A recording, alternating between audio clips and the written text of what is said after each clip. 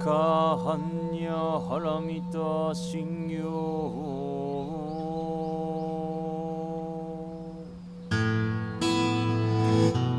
you for joining the Zen Care podcast. These recorded Dharma talks are given freely to our community in the heart of New York City, which we are honored to now share with you. New York Zen Center for Contemplative Care is dedicated to transforming the nature of care through contemplative practice by meeting illness, aging, and death with compassion and wisdom. Learn about us at zencare.org.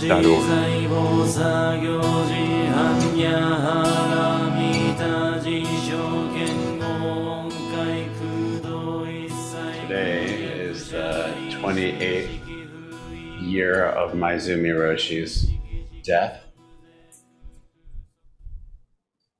Wonder where you were 28 years ago on this day. I remember sitting in the tricycle office where I was working,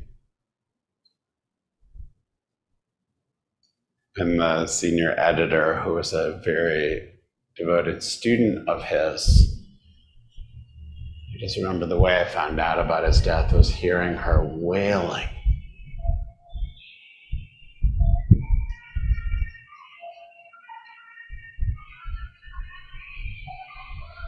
In the midst of things.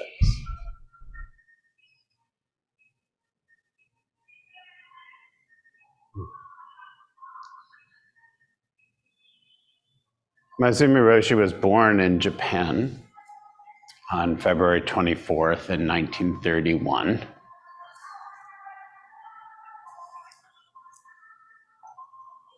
And his father, who became his first teacher, Bayan Hakujin Kuroda, was a very kind of well-known and really respected Soto priest.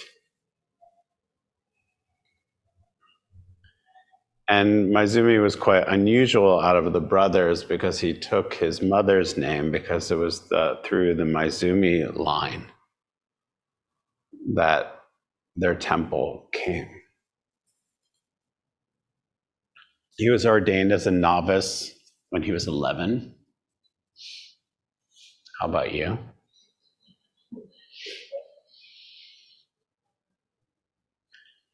And in high school, began studying under a lay Rinzai instructor, Koryo Osaka, who we honor here too. And while he was studying with Koryo Osaka, he attended Komazawa University, which is one of 3 Soto universities in Japan. And after college, he trained at Sojiji and received Shiho from his father shortly after that. So that's sort of in some ways for temple families, that's a very kind of traditional route. And also where mainly it was families with sons at that time. It was usually one of them, but actually he and his brother both ordained and became priests. And in 1956, the next year, he was sent to the United States to serve as a priest at Zenchuji in Little Tokyo, Los Angeles, which is now celebrating its 100th year, where Chodo and I had the experience of being. So that's where Maezumi Roshi began his studies and service. And he also worked part-time at a fortune cookie factory, writing fortunes.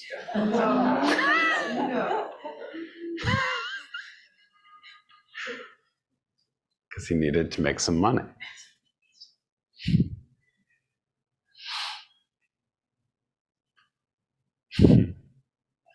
And as it is still the case, Zenjuji Soto Mission consists of mostly a Japanese American community that is not so interested in Zazen at all, which is very traditional. also still to this day, both in the United States at these Soto missions as well as in most Zen temples in Japan, that lay practice is not really a thing.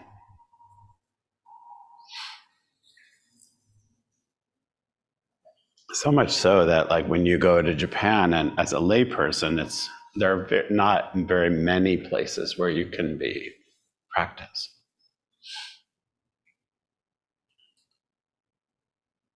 In fact, actually at Eiheiji, they have a cord where, like, people who are ordained are in a certain area, then the other people have to be behind a cord. Because there's just a very different understanding that the priests and monks are serving and actually performing the ceremony for people.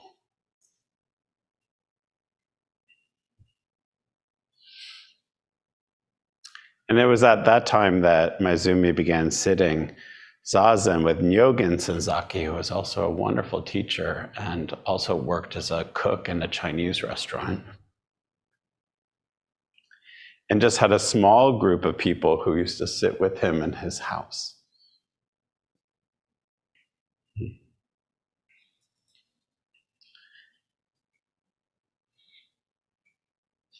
And it was about a few years after that Maezumi Roshi started to invite some people to come to the Zen Shuji Soto mission and created a zendo, which is very small. Remember? Very small little zendo in the back.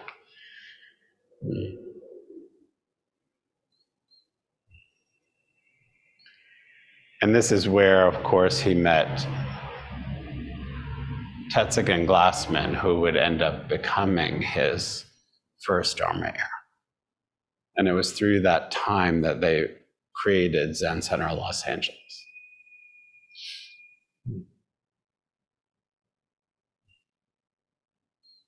Which this week is also having a very important moment where they are installing the fifth abbot of Los Angeles Zen Center.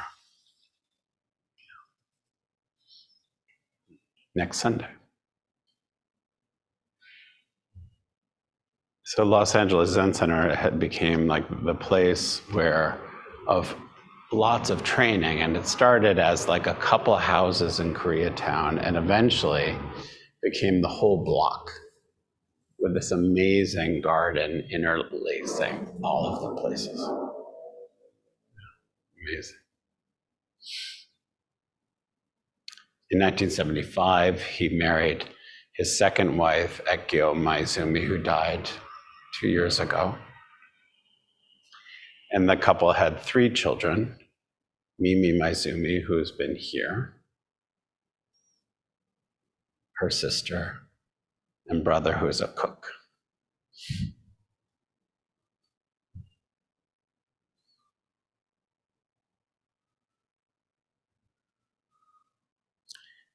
And I just think it's very important to remember that how important he is to our Sangha. We would not exist here without him. His first Dharma successor was Tetsugen Glassman, Bernie Glassman.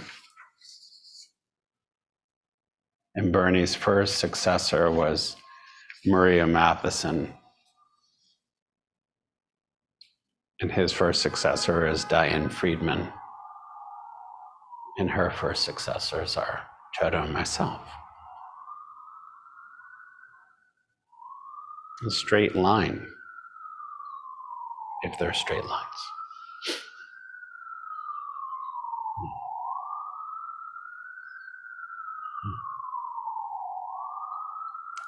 I just wanted to briefly talk about one of his teachings that always was very moving to me. He says, life always presents us with pairs. There are always 2 aspects that complement each other, sun and moon, day and night, mother and father, life and death. But how easily our minds become occupied in a one-sided way.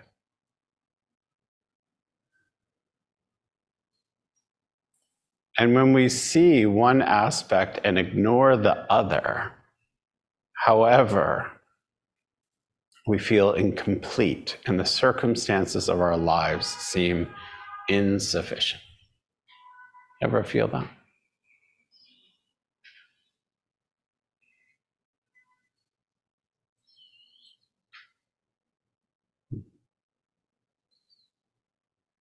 He says we can talk about our aspects of our Zen practices coming in pairs, like enlightenment and delusion, or relative and absolute points of view, or sudden and gradual.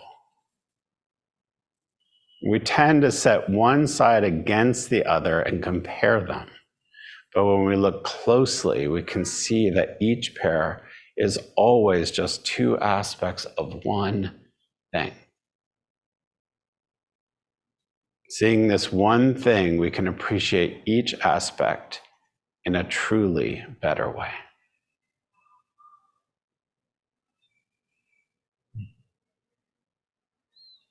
So really consider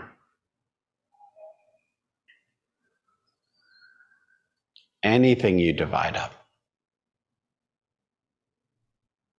The world is scary, the world is not scary. I'm tired or I'm not tired.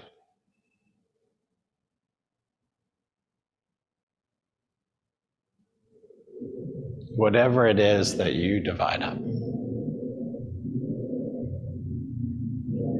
Consider who you like and who you don't like. What political group you connect to and which you don't.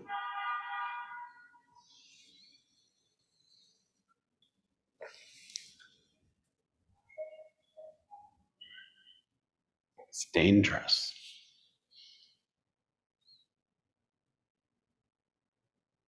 I was sharing with someone today that I was thinking about my uncle Victor, who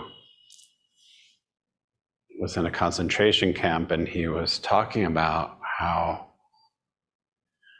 often when people became so obsessed with the chimneys and the smoke from the chimneys of all their friends and family that were being burned, that their life force itself would dwindle because they became too focused. But when they could see the chimney and also see a little blade of grass growing, they felt more whole.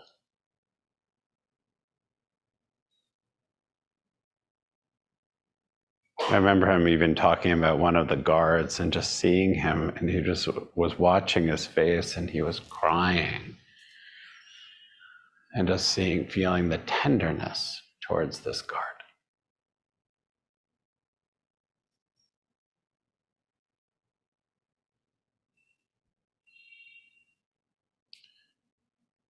Maizumi says, when he returned to Japan, Dogen Zenji said the 5 schools of Zen in China, although the 5 schools are different, they all transmit one Buddha mind.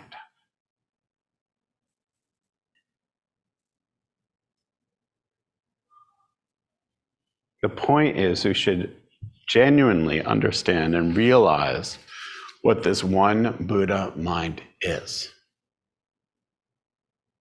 So think about anyone that you, or anything that you put outside.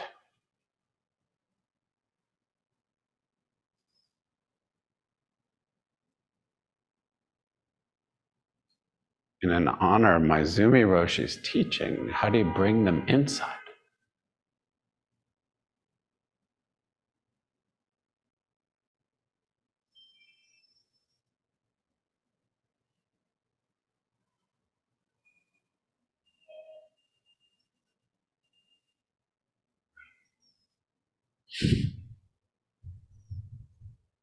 In this one teaching, Maizumi says, this reminds me of another statement Dogen Zenji made when he returned from China. Quote, I have returned empty-handed from China without the smallest bit of Buddha Dharma. So remember that he had gone to China and studied so rigorously, and we know that even in the night before he left, he was hand copying the entire Blue Cliff record. So he had scrolls and scrolls of things that he had copied, including his own documents of transmission from his teacher. And yet he says, I have returned empty-handed without the smallest bit of Buddha Dharma. There's nothing to gain.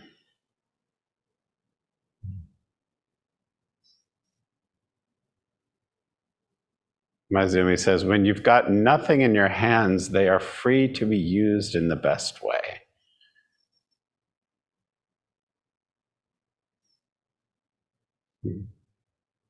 So look at what's in your hand and what you're holding on to. Your way, your belief, how you want it to be.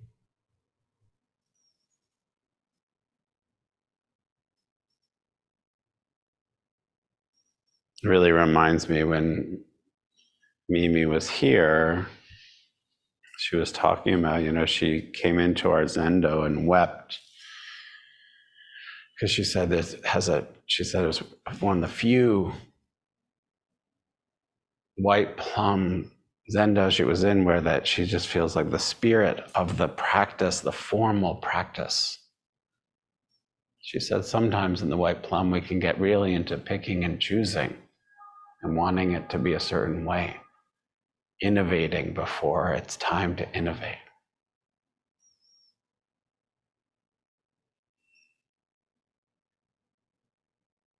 I think it goes back to that same teaching about like wanting it to be our way. How do we learn thoroughly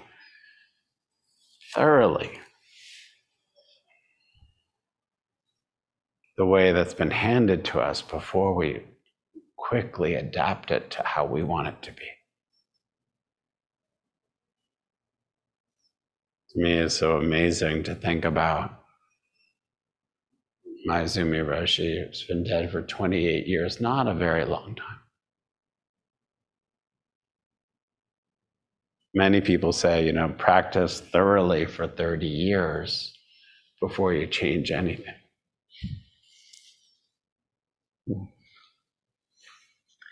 So to me, the way that we can really honor him is to really practice thoroughly. To really understand what the practice is by just doing without discerning so much. To bring things together in our mind of preference. Someone this morning was actually called me and said, I really want to just check in about, I've been sitting, pretty consistently 30 minutes every day, but do I really have to have my eyes open the whole time? Because I've been kind of closing in the last few minutes, and that kind of feels good. And I said, cut it out. And he was like, I was so sure you were going to say, well, if that works for you, then it's okay. But maybe it was because I was feeling Maizumi Roshi's kind of, apparently in particular in Dogen, he was like a tiger, just do it. Just keep your eyes open. Just practice. Stop going into what you prefer. It's so free. Thank you so much.